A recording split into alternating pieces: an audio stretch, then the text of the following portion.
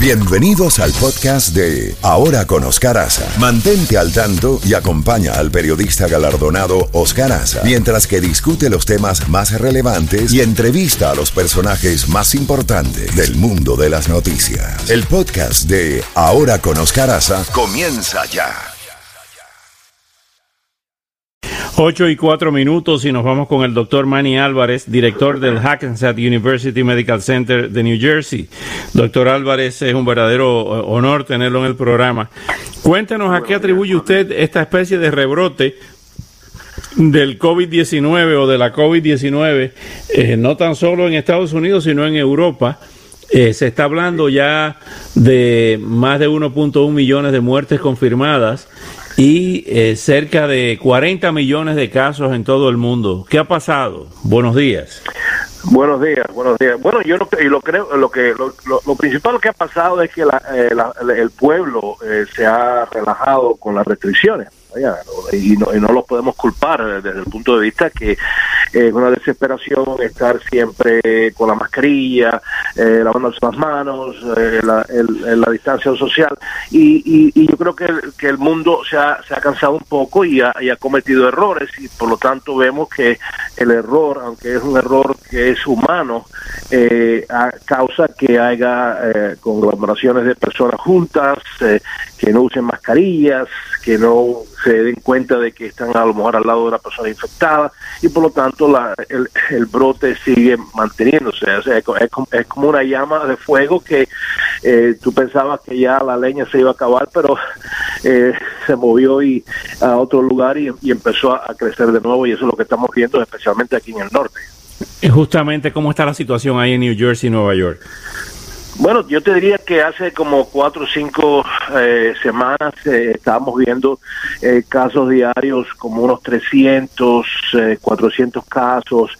O sea, eso comparado con los números diarios que se veían en el mes de abril, era casi no se hablaba mucho. Y ahora está aumentando a 1,000 a 1,200 casos diarios.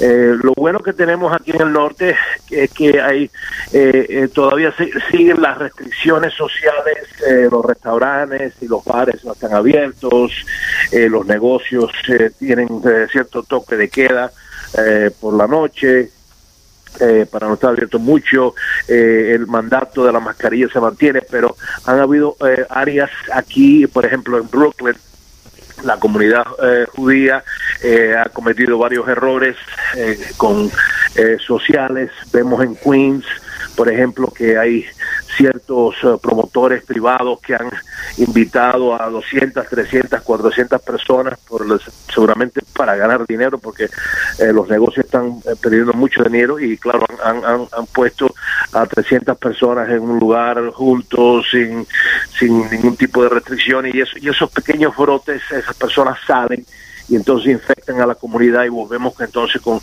la incidencia de 1,000 y pico de casos, que es lo que estamos viendo hoy en día. ¡Qué horror! No hay vacuna a la vista. Sí, vacunas sí. Nosotros empezamos, especialmente en el hospital mío, somos uno de los centros nacionales de la vacunación de la compañía Moderna. Yo estoy esperando que me den mi vacuna. Yo me puse como un voluntario, ¿no? Pero empezamos la vacuna hace como 30 días, ya vamos vacunando. Tenemos más de 300 personas que se han vacunado con la fase 1. Esta es una vacuna que va a ser de doble proporción, o sea, primera vacuna, por ejemplo, hoy, y de aquí a 30 días te damos el booster. Pero los resultados se ven muy positivos, y como ves, ayer la compañía Pfizer anunció que posiblemente tengamos una vacuna para fines de este año, y ya la compañía CVS, la farmacéutica que vemos en las cadenas de CVS, van a contratar más de 15,000 personas para hacer una distribución más productiva, y cuando la vacuna sea aprobada, que Dios quiera que va a ser para fin de año, o si no definitivamente para el principio del año que viene, entonces vamos a tener vacuna y vamos a empezar a vacunar al pueblo. Vamos a cruzar los dedos. Doctor Manny Álvarez, como siempre, muchísimas gracias por estos minutos. Mientras tanto, las personas que tienen que vacunarse contra el flu, contra la influencia, deben hacerlo, ¿no?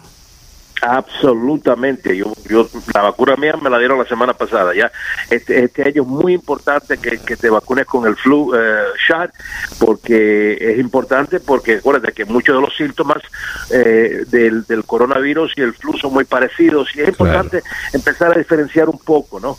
Y tener esa protección del flu que afecta y mata a muchísimas personas anualmente. Doctor Manny Alvarez, como siempre, muchísimas gracias por estos minutos. Hasta una próxima oportunidad. Gracias. Gracias a ti. Bye bye. Bueno, era el doctor Manny Alvarez, director del Hackensack University Medical Center en New Jersey.